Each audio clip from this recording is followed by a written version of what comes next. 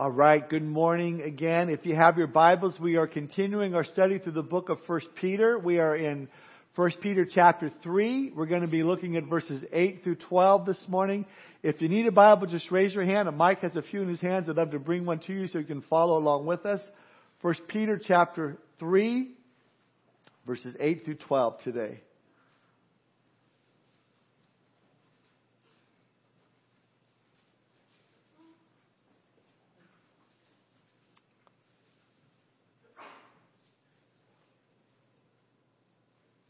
Telling my daughter Laura, it's great to have Hayden singing with us this morning because she does a high harmony and Andy does the low harmony. It was just beautiful. It was a blessing. It's awesome. 1 Peter chapter 3, starting in verse 8, Peter writes, "Finally, all of you be of one mind, having compassion for one another, love as brothers, be tender-hearted, be courteous, not returning evil for evil or reviling for reviling, but on the contrary, blessing, knowing that you were called to this, that you may inherit a blessing. For he who would love life and see good days, let him refrain his tongue from evil and his lips from speaking deceit. Let him turn away from evil and do good. Let him seek peace and pursue it. For the eyes of the Lord are on the righteous, and his ears are open to their prayers. But the face of the Lord is against those who do evil." Let's pray. Father, we thank you for this time today, Lord, this opportunity to gather together, opening your word, knowing, Lord, that you are going to speak to our hearts. You have something to say to each one of us here today. And so, Lord, we just want to be able to be open to receive all that you have for us. We ask your blessing upon our time. We pray that, Lord, you would also bless the kids downstairs today. I know they're practicing for the play on Wednesday. Bless them and the teachers down there as well. But Lord, this up here, Lord, we just pray, Lord, that we would hear from you, Lord. Give us attentive hearts. Lord, we also pray if there's anyone that has joined us that is yet to surrender their hearts and life to you. They're not born again yet. Lord, we pray that they would see their need for a Savior, for you as their Savior. We pray that they would turn to you today. So we thank you for this time. We praise you for it. In Jesus' name we pray. Amen. Well, the title of my study is How to Avoid Family Feuds. And I thought about this commercial that we've been seeing on TV, so I want to show it to you because it kind of fits in with the study. You cannot wear a Raiders jersey that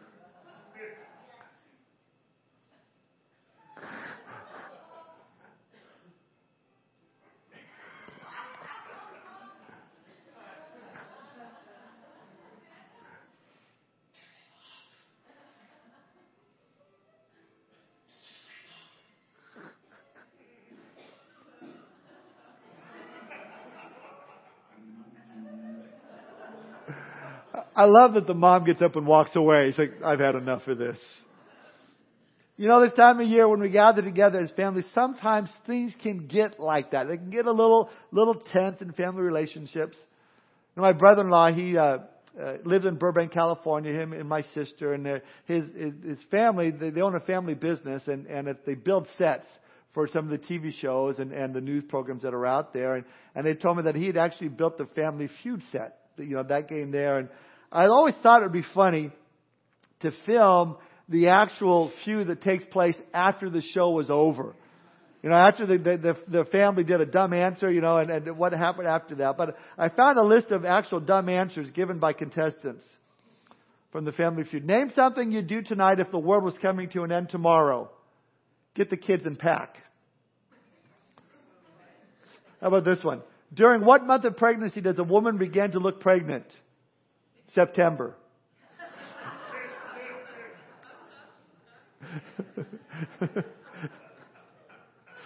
Maybe. I don't know. Name something you squeeze. Peanut butter. Yeah, who knows?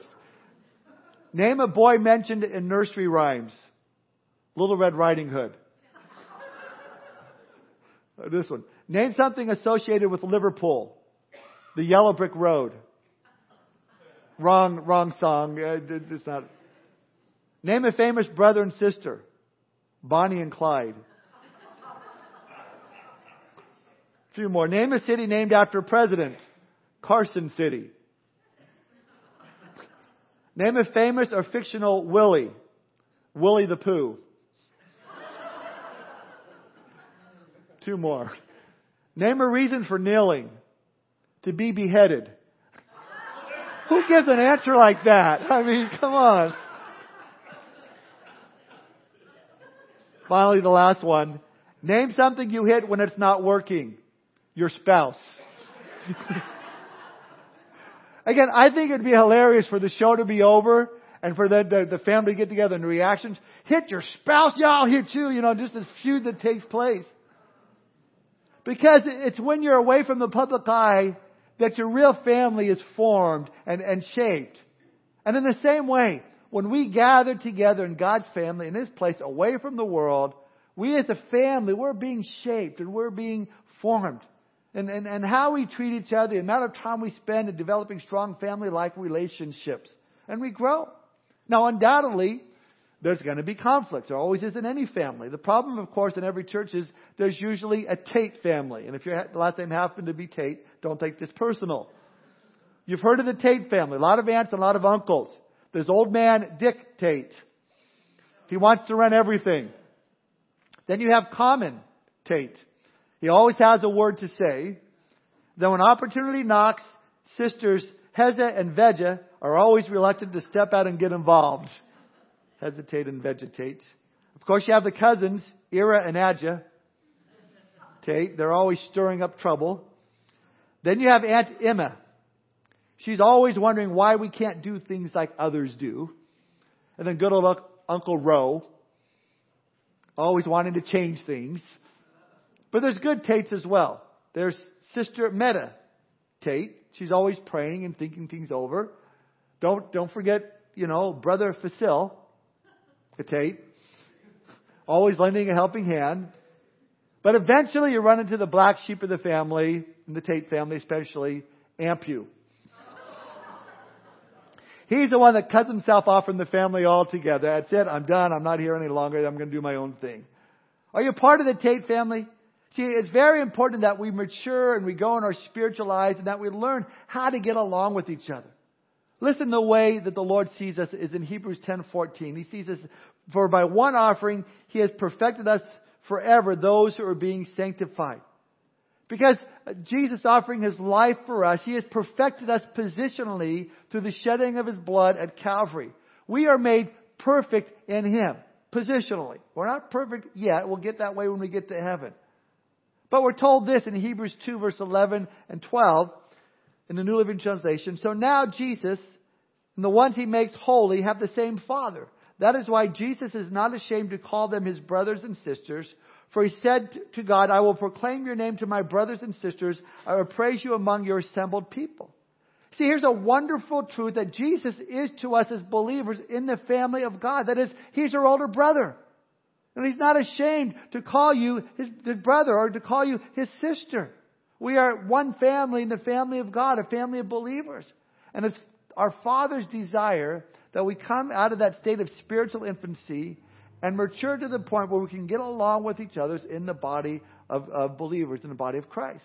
So Peter here shows us just how to do that, how to avoid some family feuds, if you would. And he shows us 3 things, if you're taking notes. He shows us, number 1, the picture of God's family. Number 2, the presence of conflict in God's family. And the power of God in God's family. Number 1, the picture of God's family. Now, Peter, in this section of Scripture, began back in verse 13 of chapter 2, talking about getting along with those who are in the government, those who are in authority, places of authority. We looked at getting along with others on the job, in the workforce. It was a slave to the master that Peter talked about, but we applied it to employer-employee relationships, being a good employee and a good employer. Then we looked at husbands getting along with their wives and wives getting along with their husbands. Peter's covering all the bases here. And he closes up on the subject of getting along with those in the church. And he says, look at verse 8, finally, all of you be of one mind, having compassion for one another, love as brothers, be tenderhearted, be courteous. When you look at the church, it's easy to see from all outward appearances that we are far from perfect. Yet Jesus in His high priestly prayer prayed in John 17, Father, that they may be one as we are one. Now, Jesus was not talking about one denomination. He wasn't talking about one large ecumenical movement, because God has made the church today to be different denominations and organizations. And there are believers in every one of these different denominations that make up the body of Christ. And there's that oneness that we have in Christ as believers. But what Jesus wants us to experience there in John 17 is practical oneness. Learning to get along together in the body of Christ. So Peter paints a picture for us of what the family of God should look like. And it says, first and foremost, we need to be of one mind. Your translation might say, be like-minded. Now think about that for a moment. Is that even possible to be like-minded? You know, most of us define like-mindedness as you agreeing with me, that's like-minded. This is what I think, and you should agree with me. But that's not unity, that's just uniformity. The Bible never calls us to do that, because we're all going to have different opinions about things. I mean, if right now I were to open up a discussion on politics, on the styles of clothing to wear, or on what shows are appropriate to watch on television, or what styles of Christian music are appropriate to listen to or have at church, we would open up a can of worms and we would have a huge disagreement. That's just the way we are. We're not going to agree on everything.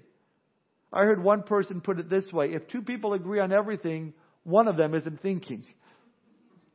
You see, I have certain views on eschatology, on the end times. I have views on the rapture. I have views on the tribulation, on the millennium. I have views about the Holy Spirit. Some of you may not share those views. That's okay. I always want to be gracious enough to allow you to be wrong. And so that's all right. My point is, the early church didn't agree on everything. There were disagreements and arguments and divisions over things like meat sacrificed to idols and keeping the Sabbath and which days are appropriate to worship on. And I mean, a lot of our New Testament epistles, letters are dealing with disagreements in the church, problems within the church. Someone once said the church is a lot like Noah's Ark. Were it not for the flood on the outside, you sometimes couldn't stand the stench on the inside. That's because we're all sinners saved by grace, gathered together to be like-minded. As I've shared before, I'm just one beggar telling another beggar where to find food. One sinner telling another sinner where to find hope. Now listen, we don't have to think alike, but we do have to have one mind. Having one mind or like-mindedness describes the mutual love we should have for one another as believers. I think the best way that one pastor described it is to have cooperation in the midst of diversity. Cooperation in the midst of diversity. See, the words like-minded come from two Greek words meaning to think the same. So in our context, Peter is saying we need to think the same when it comes to certain things. And then he lays out what those certain things are. And he gives us four things that he points out. He says we should have compassion for one another, love as brothers, be tender-hearted, and be courteous. Let's look at those four things for a moment. Peter begins with having compassion for one another. That word means to get into someone else's skin. Now, it doesn't mean to get under someone else's skin. That's easy to do. But it means to feel what they're feeling. Here's the best definition I've heard for compassion. Your hurt is my hurt. If you've ever been to a crowded mall and if you've ever seen a mom who's lost track of their child and the panic that goes across her face, I mean, it's just frantic. I mean, just in this panic mode. When you look at that, I mean, you don't look at that in pity as much as you look at that with you can relate to that. I mean, you can relate to the panic and, oh no, my child, there's this relatability. You know, how they would feel and what they're feeling. Your hurt is my hurt. And so because of that, I can't be callous or uncaring. In fact, I'm to share your sorrows. I'm to share your joys as well. In fact, that's what Paul says in Romans 12:15. Rejoice with those who rejoice and weep with those who weep. 1 Corinthians 12:26, Paul says, and if one member suffers, all the members suffer with it. Or if one member is honored, all the members rejoice with it. I think in the same way when Jesus was there with the multitude that had been following him and his disciples wanted to send them away. And we read that, but Jesus was moved with compassion on that. And it says that he sat them down and he fed them spiritually and physically. That's having compassion. Their hurt is your hurt. But more than that, it's doing something about it. It's coming alongside of them and showing them that you care. That's having compassion. Well, next thing Peter says is we're to love as brothers. Now, I know from having 3 sons, they don't always get along. 3 strong brothers, now 4 in my family, now 4 strong brothers, including Calvin. From time to time, they like to just show how strong they are, and they will wrestle each other until, one of them passes out because they get in a chokehold or because, someone gets really, really angry and things escalate. Now I know that they absolutely do love each other. Because if any one of them, someone from the outside comes in against one of the brothers, you watch them defend him to the hilt. You see, a better translation for love as brothers would be this, and it's helpful for us dads like me. It's love one another as brothers should. Isn't that better? The word love here comes from the Greek word phileo. It's having a fondness and affection for each other. It's brotherly love. Now, I can't help but think that when Peter wrote those words, he's thinking of his own brother Andrew. Andrew was a good brother, a loving brother. In fact, Andrew was the one that introduced Peter to his Lord. In fact, having that love one for another, John tells us this in 1 John, it's a sign that we are truly born again. Listen to this. John says this in 1 John 3:14. We know that we have passed from death to life because we love the brethren. He who does not love his brother abides in death. So love as brothers. Next thing that Peter says on the list is we need to be tender-hearted. That is the word good or soft-hearted. It means having grace and goodness in dealing with others.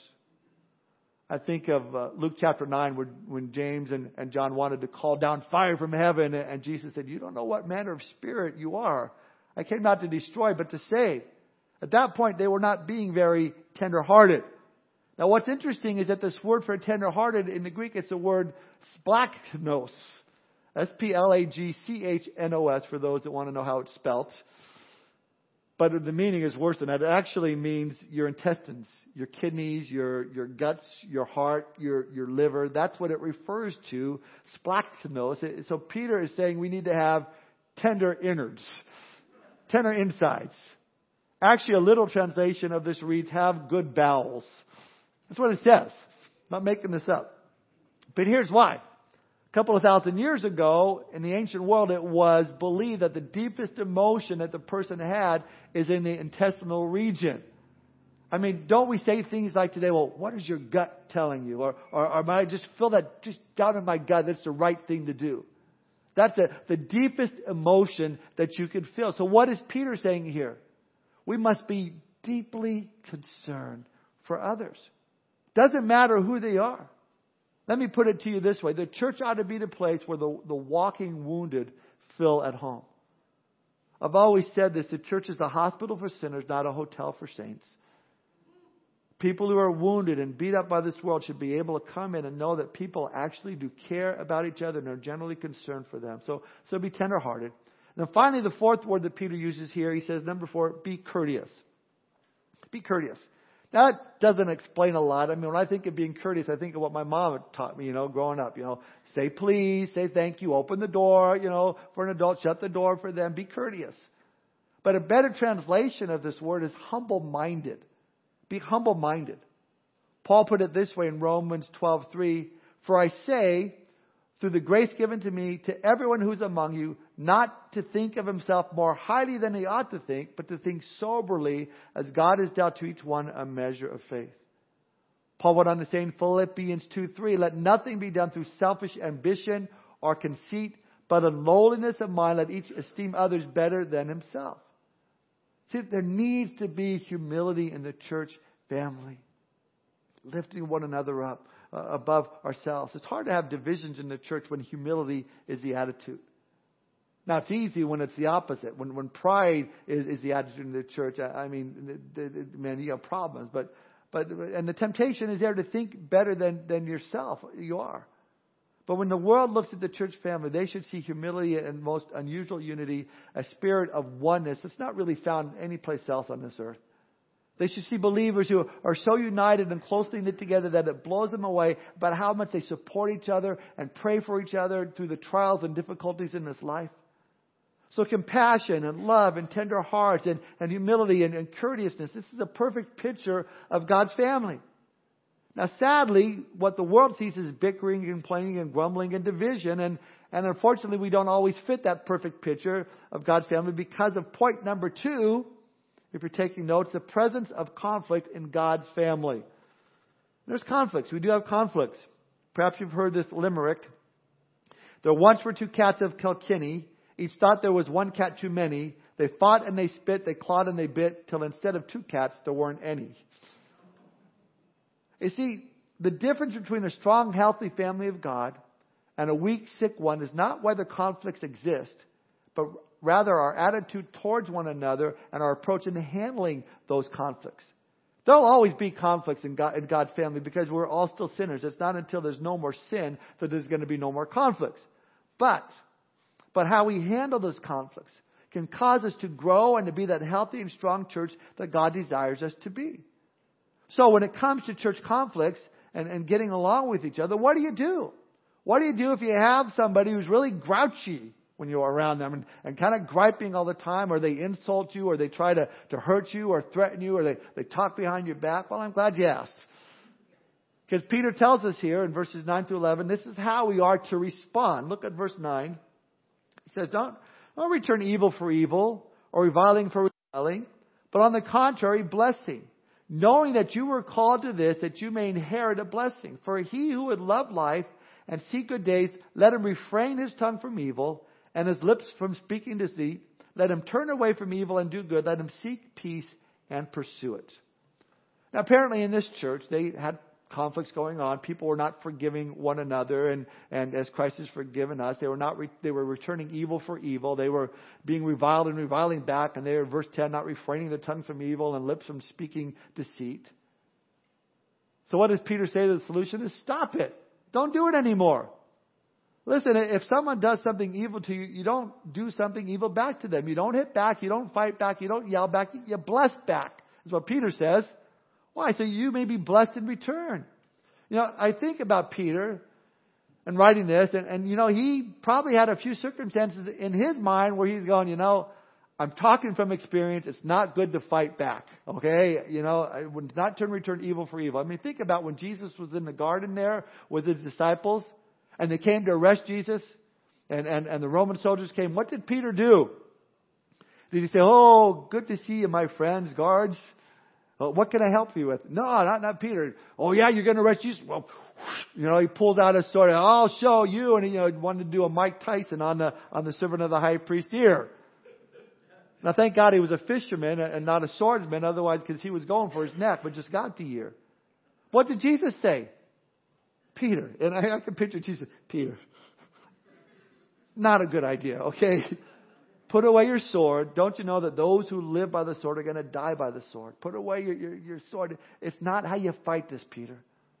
So when Peter's writing this, I believe that it's still fresh in his memory. You don't return evil for evil, reviling for reviling.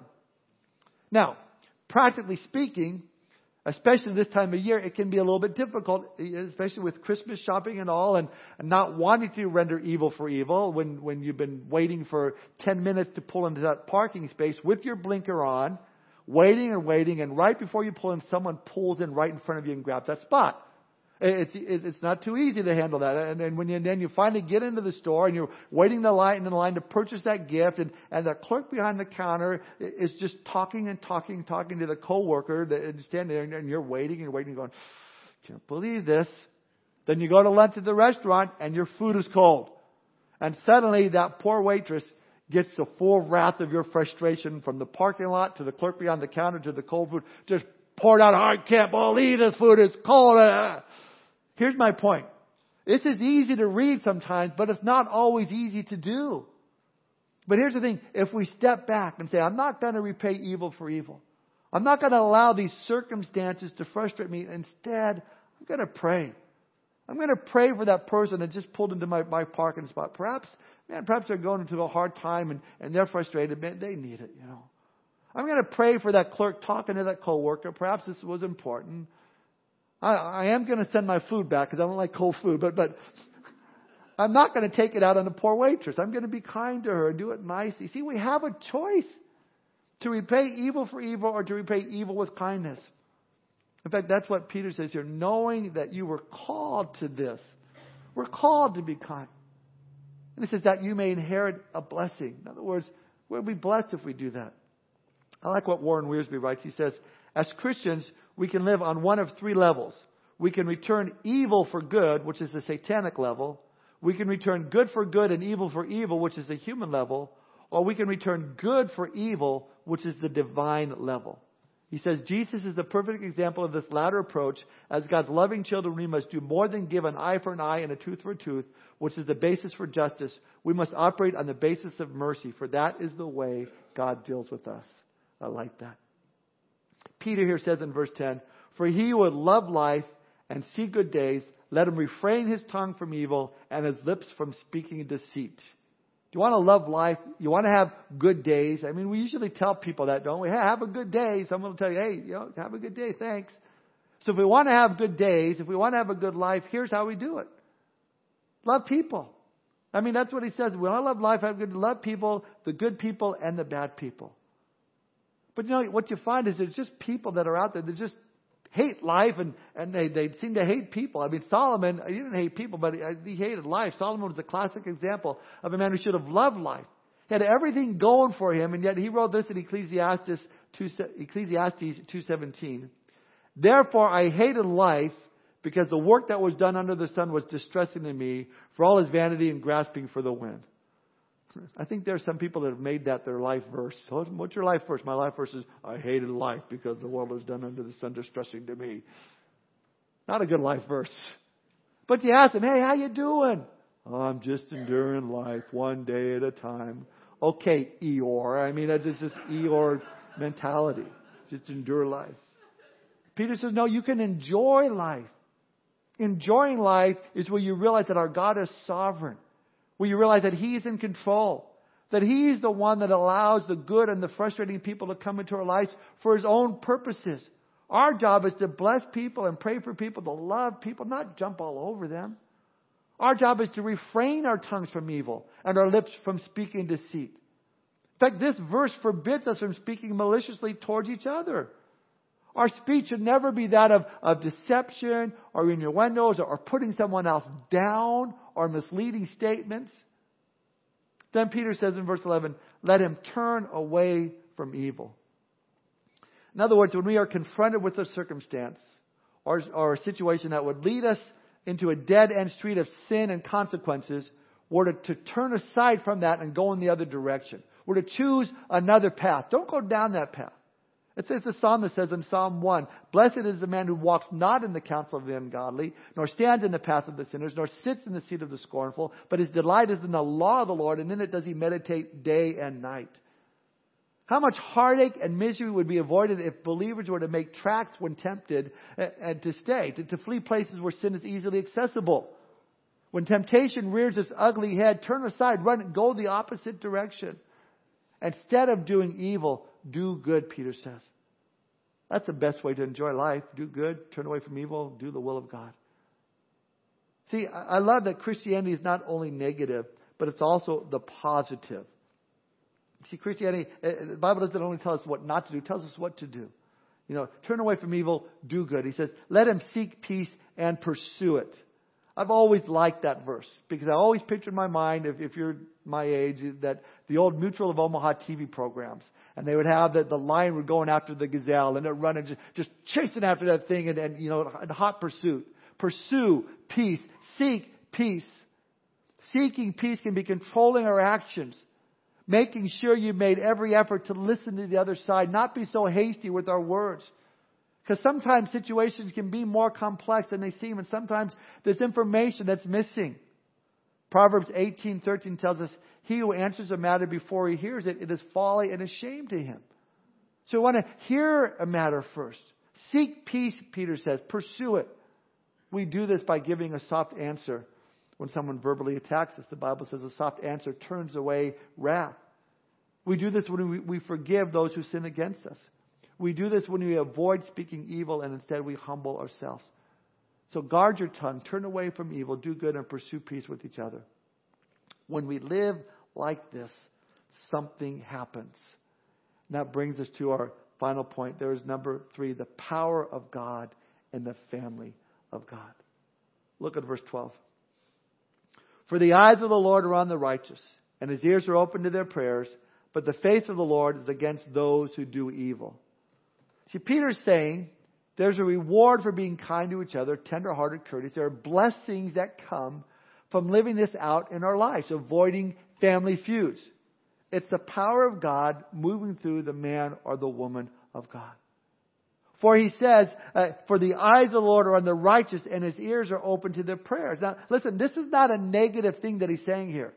It's not, watch out because the eyes of the Lord are on you. It's not, you better watch out. Better not cry. You better not pout. I'm telling you why. God is watching you. That's not what it is. When I was a kid, my mom would use that on me. Remember, God is watching you. Oh, okay.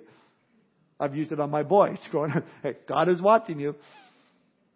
And I know that can be a force for you not wanting to do anything wrong or evil. But that's not really the primary thought that Peter is giving here. Because the phrase, eyes of the Lord, was a very common Old Testament term.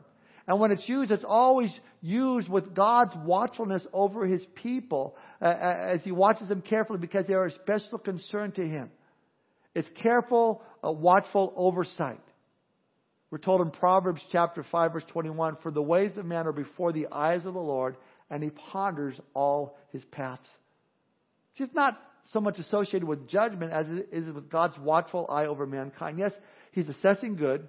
He's assessing evil. But the idea here is His omniscience. It's not supposed to emphasize the judgmental aspect of God's watchfulness, but just the omniscience.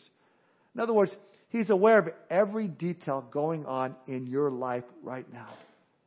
And we see God's heart in this in 2 Chronicles 16 verse 9, which says, for the eyes of the Lord run to and fro throughout the whole earth to show Himself strong on behalf of those whose hearts are loyal to Him.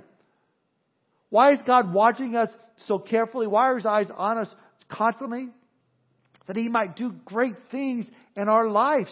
That He might immediately respond to our prayers.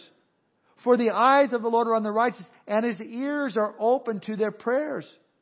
See, the idea is that God is watching us, not waiting to bring down a hammer of judgment on our lives, but instead to answer the prayers of our hearts, the prayers of the righteous. Lord is watching and waiting to meet your every need. That's the idea. He wants to show Himself strong on behalf of those whose heart is loyal to Him. Peter is simply saying this, look, you can live like this. You don't have to retaliate. You don't have to get your own pound of flesh. You don't have to take vengeance into your own hands. You don't have to live that way. Simply have the right attitude, gracious and humble and sympathetic spirit, harmonious attitude. You can give back love to your enemies, even though they give you hate. Don't retaliate. Live under the authority of the Word of God with a controlled tongue, controlled lips, turning away from evil, doing good, pursuing peace, hunting after it, no matter how intensely you must do that. You can live like that without fear because whatever difficulty you get into, you don't need to be the one to get out of it. All you need to do is let the Lord know, and He's ready to hear your prayer. And what a tremendous promise this is. What power there is to those of us in the family of God. Or to quote what Pastor Chuck Smith would always say, glorious. This is one of those verses we just say glorious. That's my new favorite word, glorious. It's glorious that the eyes of the Lord are on the righteous and His ears are open to our prayers. But, there's always a but. It's the last half of verse 12. But the face of the Lord is against those who do evil. Now understand, the face of the Lord is different from that of the eyes of the Lord. The eyes of the Lord are God watching us to meet every need, to direct us, to lead us in the ways of righteousness. The face of the Lord, on the other hand, it's the most often used for judgment. The eyes speak of His omniscience. The face begins to demonstrate the expression of anger. And that's the way the term is used here. When God becomes angry, the Bible talks about His face. A classic example of this is in Genesis 19:13 regarding Lot and Sodom and Gomorrah. It says there, for we will destroy this place because the outcry against them has grown great before the face of the Lord, and the Lord has sent us to destroy it. So God sees the wicked, and He sees it with an angry face because of the wickedness and sin. But, let's go back. But the righteous, the eyes of the Lord are on the righteous, and He watches us with love and concern, and He hears our cry. See, when we cry out to the Lord, when we're living this way, we're talking about power in the family of God. We're united in prayer, relying on God's Spirit. God's going to do great things. Look at the screen. I've got Proverbs 30, verse 24 to 28. I want to close with this. You can turn there if you want, but there's a neat little section of Proverbs right here. It says in verse 24, Proverbs 30, there are 4 things which are little on the earth, but they are exceedingly wise. The ants are a people not strong, yet they prepare their food in the summer. The rock badgers are a feeble folk, yet they make their homes in the crags. The locusts have no king, yet they all advance in ranks.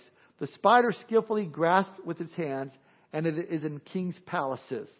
So 4 little creatures that are on this earth, but they're exceedingly wise, the Proverbs writes here. And number 1, the ants. Their wisdom is in provision. They store up food for the coming winter. Then he talks about the badger. Their wisdom is in protection. They make their home hidden in the rocks. The 4th one we see is the spider. Their wisdom is persistence. They can go anywhere, even king's palaces, and they're persistent in making their strong webs. In the same way, we work together like busy ants in God's family. He provides for us. Like a badger, He protected us. We are protected when we make our home in Him, hidden in the rock of Jesus Christ. And like a spider, great things can be accomplished if we are persistent, if we don't give up. But then there's this 3rd little creature listed here, the locust, or the grasshopper. They have no king, yet they all advance in ranks. Now, one individual grasshopper, if it lands on you, it's no big deal. Just kind of flick it off, unless you're a girly guy. Grasshopper. But a swarm of grasshoppers moving in unity that devours everything in its sight, I would be screaming a girly girl scream. Listen, in the same way, God's people individually, not that impressive. We can be like little bugs. We bug people. But united, we can make a mark on this world. Just look at Jesus' disciples. There in Acts chapter 2, when the Holy Spirit came upon them, He empowered them to eventually turn the world upside down. Now think about this. When the Lord said to them, go to Jerusalem and wait for the promise of the Holy Spirit, when did the Holy Spirit come upon them? While they were all in one accord in the upper room praying together. The point is, we'll see the power of God in the family of God when there is unity, when there's no one repaying evil for evil, when we're seeking peace and pursuing it. There is power that unfolds when God's people are united in prayer. 2 Corinthians 10:4, for the weapons of our warfare are not carnal, but mighty in God for pulling down strongholds. What is our weapon? It's prayer. It's prayer. I believe that was the secret of the success of the early church, and that's the secret of what God wants to do in His church today. Prayer. And there's power when we pray. His ears are open to our prayers. That's why I encourage you, the last Wednesday of every month, we have our praise, prayer, and communion night. And it has been amazing. We pray for one another. God's doing mighty things during that prayer time. We have the prayer team here that prays for your needs. We as a body of believers, we need to be praying for our community, praying for one another. And we can watch God just do mighty things with our church. Now, we need to avoid the family feuds, handle conflicts, the way God shows us, be kind to people, especially be praying for our enemies, and we'll see God move mightily in this church. We need to be a praying church. Again, for the eyes of the Lord are on the righteous, His ears are open to their prayers. Now, I will say this. If you're not a Christian today, God is only open to one prayer that He's going to respond to you, and that is a prayer that would lead you into that place of finding forgiveness for your sin. God is interested in your soul. He's interested in your heart.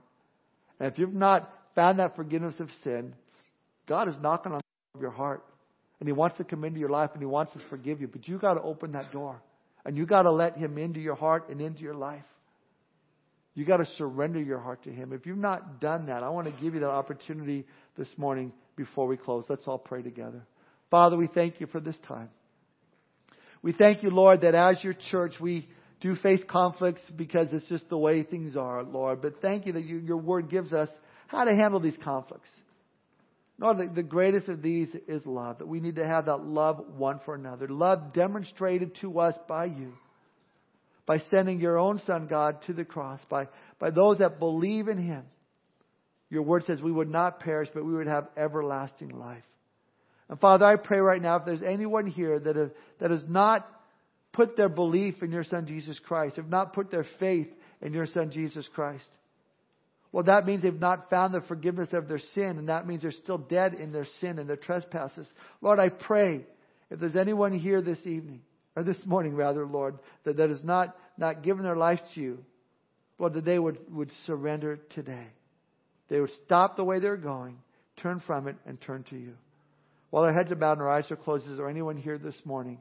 You want to do that. You want to give your life to Jesus Christ. You want to surrender your heart to Him. If that's your desire, would you raise your hand so I could pray for you this morning? This is just between you and the Lord. I want to make sure you're right with the Lord. You're right with God. You want to give your life to Him. Just raise your hand so I could pray for you. Anybody at all?